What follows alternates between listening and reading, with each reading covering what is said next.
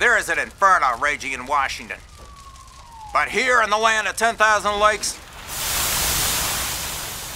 we know how to put out a fire. I am Richard Painter, and I approve of this message.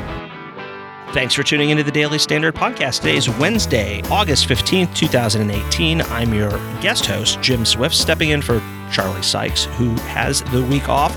Joining me today is Chris Deaton, who is the deputy online editor of the Weekly Standard. Chris, thanks for joining us. Sure thing.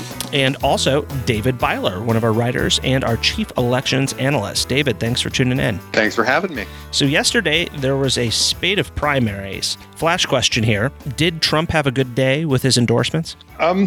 Yeah. I think that Trump had a reasonably good day with his endorsements. I think you have to look a little bit past the top lines to see exactly where that happened. You know, there's obviously the big results in Minnesota and Wisconsin, the gubernatorial and the Senate results that, that we'll talk about later. But if you just look through some of these House races, some of the races that are flying a little bit, or a little bit more under the radar, you do see some positive signs that a Trump tweet or a Trump endorsement generally does help Republicans in the primary. And you can also see that in the strategies that different primary candidates are taking.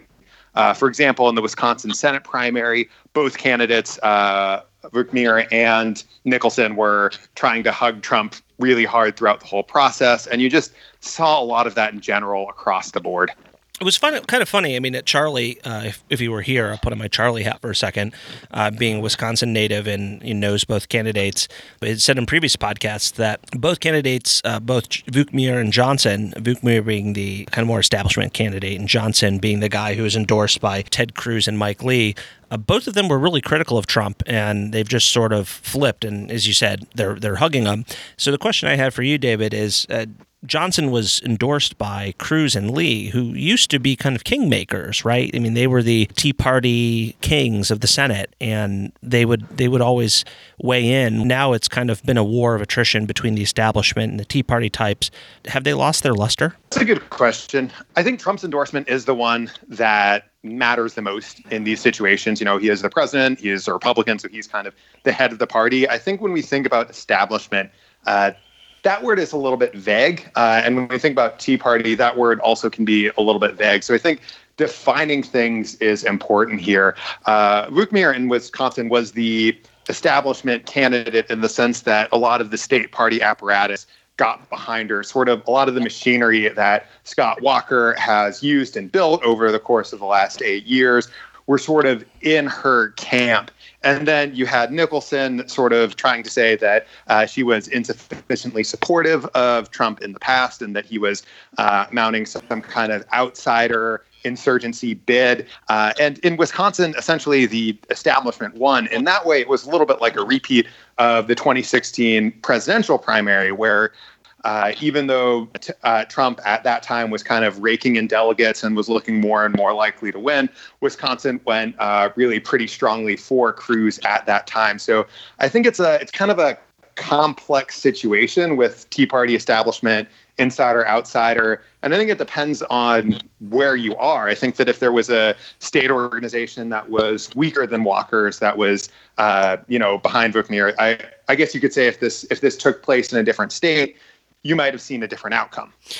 Nicholson was the ultimate outsider, if my understanding is correct. Wasn't he the former president of the College Democrats? He was, and he had supported Gore in 2000, if I remember correctly. Some of his family members, this is going from memory, so I'd have to double check it, but some of his family members, I think, actually donated to Tammy Baldwin. It was really part of this race, at least, was Nicholson. Part of this race was Nicholson basically taking comments that Brookmeyer had made in the past about Trump and saying, you weren't on board early enough. You said X, Y, and Z. I think the exact quote was that Trump was offensive to everyone in the past.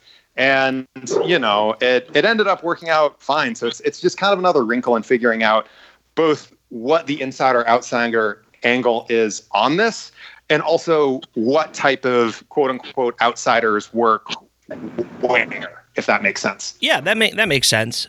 Chris, speaking of the establishment, Ned Lamont in Connecticut, explain that to me. Oh my gosh. Well, I kind of feel like you have to hop into a time machine and at least go back a couple of days, right? Go back for a hot minute to remember Ned Lamont. This was kind of party infighting before party infighting became all the hotness in both parties here in 2018.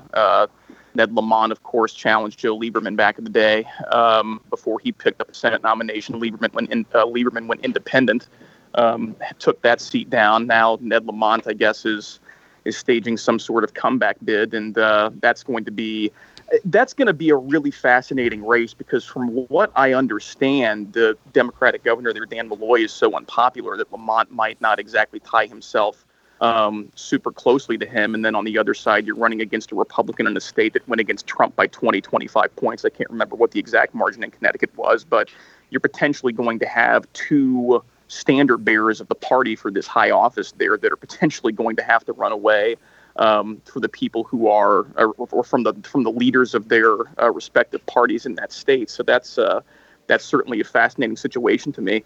And if I can pivot to one thing too, that's kind of related to some of the stuff that we've been talking about here, and make a comment and also tee up something for David. As you said, Jim, it was a spate of primaries last night. We had, several states that were voting. We had, things going on in Connecticut, things going on in Kansas, things going on in Vermont.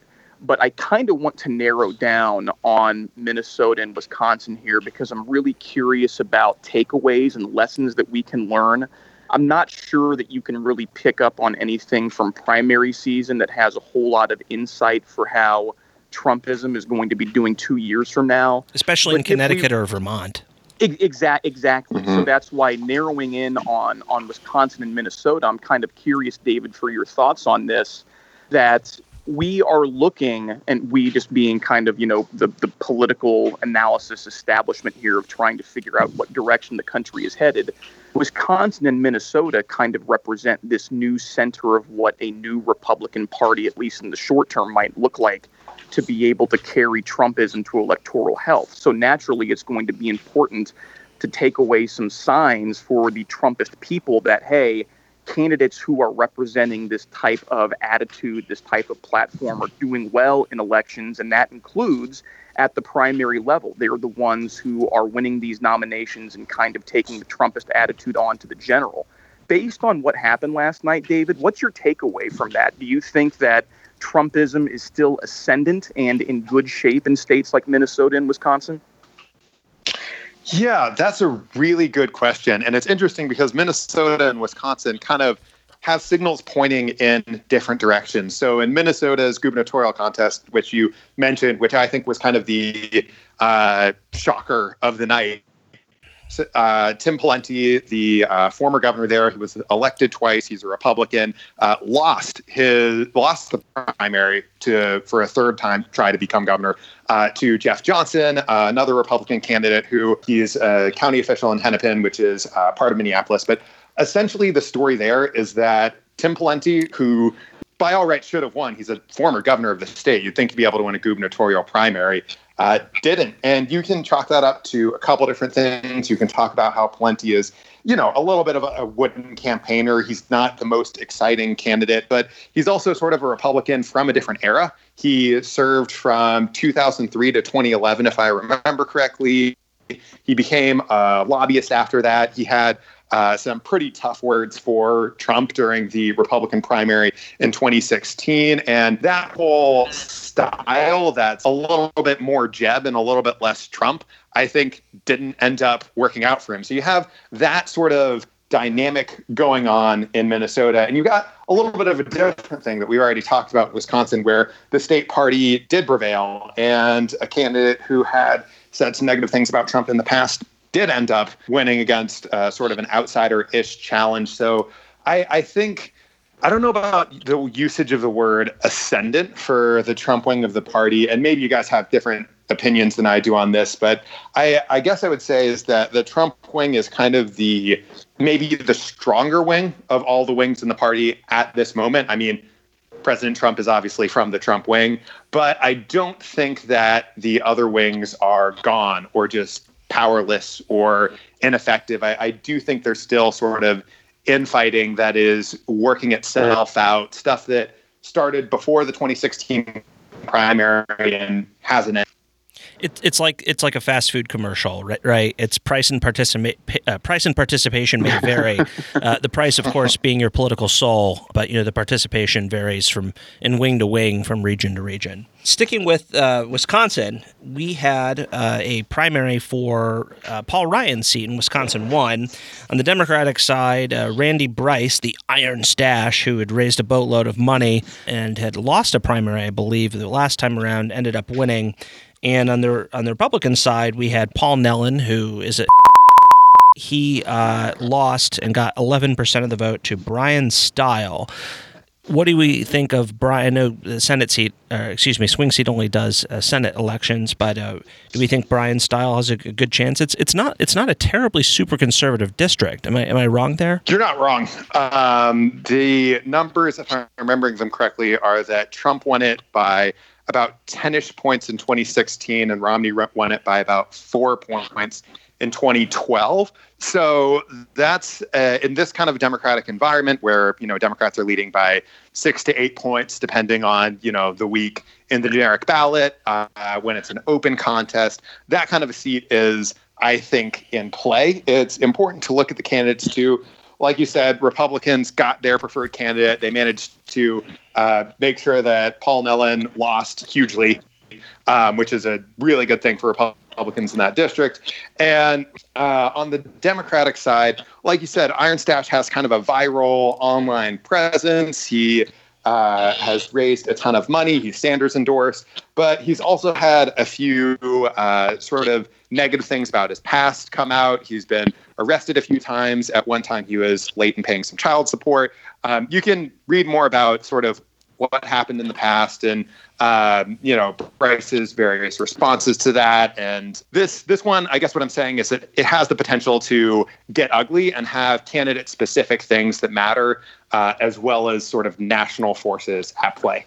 I think that's a really good point, David, of you bringing up about this being a House race that potentially could get nasty, because Bryce was one of the really early guys in this particular election cycle that Democrats were rallying behind as somebody to overthrow the establishment, precisely because this is Paul Ryan's district. I mean, of course, Ryan didn't announce that he was going to step down from the House until way, way after Bryce had already announced. And Bryce had kind of teed up his campaign as being against Paul Ryan and being against what Paul Ryan represents and whatever ties he has to Trumpism. So there kind of has to be, I'm sure, some sort of reorientation on the part of him for his campaign. But I'm pretty sure I'm remembering this correctly. He has had a $6.3 million fundraising haul so far, and he's burned through a lot of that. But these numbers that we're talking about for House districts are just absolutely extraordinary, how much money is being raised. And to your point, David, I think a lot of that goes toward running viral campaigns and campaigns that kind of go beyond just what is happening in and around Janesville. I mean, so many of these House races, I think Democrats are trying to put stakes to them that are much, much bigger than just what's going on district by district across the country. Every one of these seats, whether it's a special election down here in the Georgia 6th, where I am, between Karen Handel and John Ossoff several months ago, or something like what's going on with Randy Bryce right now, all of these things are taking outsized influence. The money is just staggering for what it is. I think one of the biggest losers in Wisconsin, a number of losers, which I'm particularly happy about, are Breitbart.com. They were big backers of Paul Nellen. They kind of backed off on that. They were also big backers of Kevin Nicholson. So was Ann Coulter, and so was Michelle Malkin. The good guys won there. Trivia question for you guys. How do you maintain an iron stash? Stumped. I don't know. You brush it with a steel brush. Speaking of brushing, we're going to go to our normal host, Charlie Sykes, for an ad from today's sponsor, Quip. The Daily Standard Podcast is brought to you today by Quip. Look, the truth is that most of us are brushing our teeth wrong, not for long enough, and we forget to change our brushes on time. That's because most brands focus on selling flashy gimmicks rather than better brushing, but not Quip. So what makes Quip so different? Well, for starters, Quip's an electric toothbrush that is a fraction of the cost of bulkier brushes. And I can attest to this. Coming here to Washington, D.C. from Wisconsin, I don't want to pack my big heavy one, so the Quip toothbrush is perfect. Quip's built-in timer helps you clean for the dentist recommended 2 minutes. You do it for 2 minutes, right? With guiding pulses that remind you when to switch sides. Next, Quip's subscription plans are for your health, not just for your convenience. They deliver new brush heads on a dentist-recommended schedule every 3 months for just $5, including free shipping worldwide. And they also come with a mount that suctions right to your mirror and unsticks to use as a cover for hygienic travel wherever you might take your teeth, which I'm assuming is pretty much everywhere. Quip starts at just $25, and if you go to getquip.com/standard right now, you'll get your first refill pack free with a Quip electric toothbrush. That's your first refill pack free at getquip.com/standard. That is spelled getquip.com/standard. Thanks, Charlie. Now that we're back, I want to talk about some of the lesser followed, at least by normal Americans, probably more followed by Twitter-obsessed people like the three of us. Richard Painter got shellacked. You followed that at all, David, yesterday? Yeah, and I wasn't hugely surprised by that result. Painter lost by a really significant margin. 76-13, right? Yep, 76.1% for Smith, 13.7% for Painter. Smith had been appointed to the seat to replace Al Franken, who resigned after a whole sexual misconduct thing that happened. Can't remember if that was earlier this year or last year. This result was about what I had expected. Painter only posted 14% of the vote in the count with all the precincts reporting. Smith, the incumbent senator who was appointed to replace Al Franken, who resigned in disgrace, I think it was earlier this year or last year, she got 76.1% of the vote. This race is probably not going to be competitive. There's an Emerson poll that has Smith up 4 points over the Republican, but a previous poll that had her up by a lot more. And you'd just expect in this national environment with sort of an appointed incumbent in a swing state, you wouldn't expect a very competitive race. So for now, I'm kind of thinking that, Painter might be the last sort of interesting event we see out of the Minnesota Senate special. I'm going to pivot here to my favorite, and I share with Dave Weigel, who I'm going to quote here in a second. Favorite candidate of yesterday's primary was in Vermont, and it was a guy named H. Brooke Page, who's this Republican activist in Vermont, who's just kind of pissed that the Republican Party is, rudderless and really doesn't have any grip in Vermont. So he decided that rather than, and apparently in Vermont, people who don't want to run in the primary will, have people try and write them in the Republican slots. It's the Northeast it's weird. H. Brooke Page didn't want Democrats taking these primaries by write-in, so he ran for, and I'm quoting Dave Weigel here, deep breath, state auditor, state treasurer, secretary of state, attorney general, U.S. House, and U.S. Senate. And apparently he won 5 and potentially maybe 6. At the time of the podcast, I think there was maybe 1 he might not have won. But the guy's running for 6 offices at once. I'm not even sure how you can do that, but it's amazing. So, H. Brooke Page, you are today's Daily Standard podcast hero.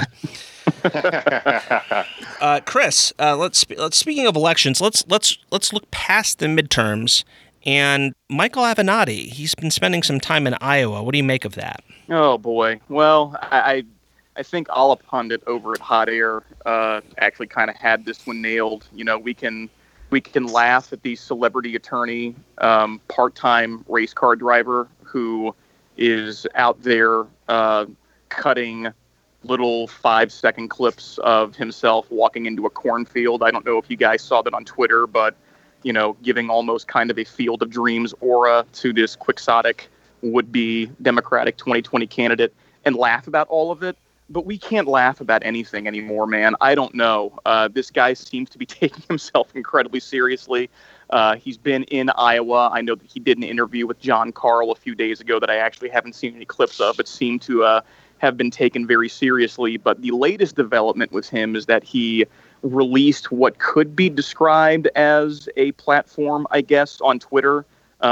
It's entitled What I Believe. It looks like it was maybe written on an iPad mid-flight and uploaded with haste. But he kind of outlines 11 or 12 particular issues and where he stands on them. And a lot of it is particular Democratic fare. But there's one kind of funny one that I want to highlight, and it is trade. And he says that, quoting here, "I believe we need to be aggressive in dealing with countries that have gamed the system, but smart about how we fight back to avoid inflicting unnecessary harm on American workers and farmers." Hearing those words from somebody who ostensibly represents some sort of pugnacious left wing of the Democratic Party, when the lineage of that party on trade as recently as the 1980s, represented by the likes of Dick Gephardt, was to throw caution the wind when it comes to potentially instigating trade wars, is just absolutely hilarious. I mean, there's no way that this guy has thought about the ramifications of trade policy for longer than 45 minutes. So, you and I were talking offline a little bit, Jim, about these celebrity candidacies and how sometimes they succeed and sometimes they fail. But the thing is that they really never succeeded prior to this century. So I'm not sure that we can dismiss Michael Avenatti so quickly. It's kind of hilarious that he's doing this so early in the campaign cycle. I mean, we're not even to the midterms yet, and who knows whether or not this guy seriously dips his toe in the water when it comes time to when the I don't know how many 36,000 Democrats maybe are going to be running for the presidency here in a couple of years. So maybe he ends up being one of them, but it's something funny, if nothing else. Someone who worked on trade policy, I love his unicorn trade policy. We're going to hold him accountable, but we got to be careful about these externalities, lest they screw over farmers. How the hell do you do that? I mean, there's there's not really a way to do it. I want to quote here from a story I read in NBC News about his trip to Iowa. And Avenatti, I should note, is a St. Louis guy. He briefly attended the same college as me, St. Louis University, and before transferring to ostensibly someplace better. This caucus goer in Iowa, Mary Pat Cole, I doubt you're a Weekly Standard podcast listener, but if you are, I'm going to blame you if this guy becomes president in 2020. Because listen to this noise. Quote, "Ordinarily, a Joe Biden type of person would have been my candidate. But what he said tonight was exactly what I thought before I came," said Mary Pat Cole, who attended the dinner. "We do need a fighter, and he could stand up to Trump." Basically, there you go. Basically, this is I'm worried that this is the meatball on top of Mount Spaghetti that's going to roll down and grow bigger and bigger and bigger because he fights. That's partially how we got Trump, right? Avenatti did say something on Twitter. I think I don't have the quote in front of me, but he's not wrong, and I'm just ashamed that he's kind of right, basically saying that the 2020 race isn't going to be about issues, it's going to be about personalities. Well, I wish that weren't the case.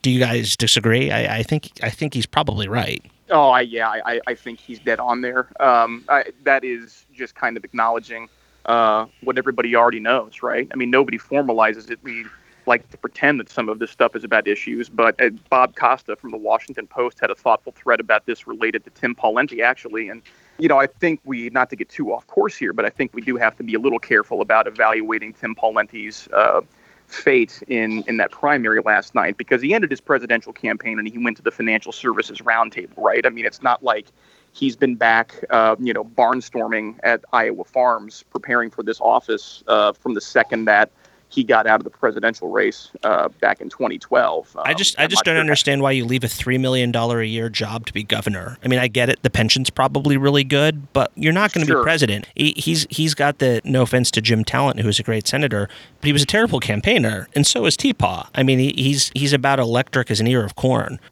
Right, and that was kind of Costa's point, that, look, you have to remember that so much of, Tim Pawlenty can kind of be this blue collar type of conservative, the Sam's Club type of Republican, but ultimately really kind of have to remember it's not just about the platform. A lot of it is about the attitude. And I think that you kind of, in this person that you quoted, who was at Avenatti's event in Iowa, saying, you know what, but he fights, that logic, I think, is permeating every pocket of ideology in American politics right now, and is very. The proof is in the pudding. It's very obviously a deciding factor. It's interesting you mentioned that every pocket of ideology. I mean, I remember, was it David Brooks? I mean, we ran with the Sam's Club Republican stuff here at the Weekly Standard back when the three of us were in grade school. But Sam's Club is in trouble. I think now it's the Amazon Prime Republican, right? I mean, there's, it's you can get a little bit of whatever you want. It's not just going and buying bulk and saving money. Last question here for you, Chris, or for you, David. Feel free to jump in, either of you. Boston Globe's coming out with leading the way tomorrow, an editorial about press freedom that a number of newspapers around the country are going to run it or some variant thereof. Some people are trying to draw distinctions between that and Sinclair Broadcasting. I think that's sort of off base. What do you guys think? My only opinion on this is, I don't know. I oftentimes don't really follow as closely this sort of thing where, a bunch of newspapers run an editorial at the same time, so on and so forth. I think the best thing that journalists and journalism can generally do is do its job well. Do a good job in reporting and commentary and analysis and all that sort of stuff. And I don't know. I don't know if that's bad of me or something like that. I usually just let this sort of thing pass me by.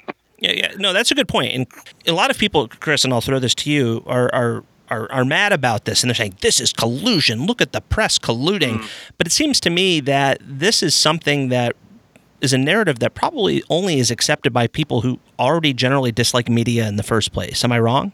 No, I think you're probably right about that. I mean, Jack Schaefer had a thoughtful piece up at Political Magazine about this when, he was talking about people kind of already being entrenched in their groupthink. And that applies to people who are skeptical of the media. I think it also applies to people who run these editorial pages when it comes to things like this. I mean, look, we all live in our own distinct bubbles here. And of course, it's not wrong to stick up for press freedom. I mean, my goodness, the things that the president has said in the last few years since Trumpism has been ascendant, and some of the things that he's put reporters through and some of the things that he said are just absolutely, I mean, obnoxious is kind of the base word to work off of. And there are certain instances where you could probably pinpoint and say, yeah, that broaches on dangerous. It's stuff that's unnecessary and is completely uncalled for. And I really don't think that any right-thinking person could deny that. But when it comes to making these big grand gestures of, standing up for press freedom, and we're going to have, 200 some odd newspapers, I think, from around the country, ranging from the size of the Boston Globe, I believe I saw in an Associated Press story, down to community papers in towns of as few as 4,000 or 5,000 people. I think a lot of it depends on where you live. If you're in a media skeptic pocket of the country, then you're going to read that editorial in your local newspaper and think it's garbage. And if you are living in metropolitan Boston, where Donald Trump's approval rating is negative 113%, then you are going to think that the editorial is fantastic and rah-rah. So, I'm not exactly sure what in substance shows of solidarity like this really accomplish in terms of moving the needle outside of just reminding people that this is where we stand. If they really wanted to make a difference, they would probably just come up with a hashtag, because we all know that that's what's really important is hashtags. Well, gentlemen, appreciate you joining me. We will be doing this tomorrow. It'll be the last podcast of the week, and we thank you for listening.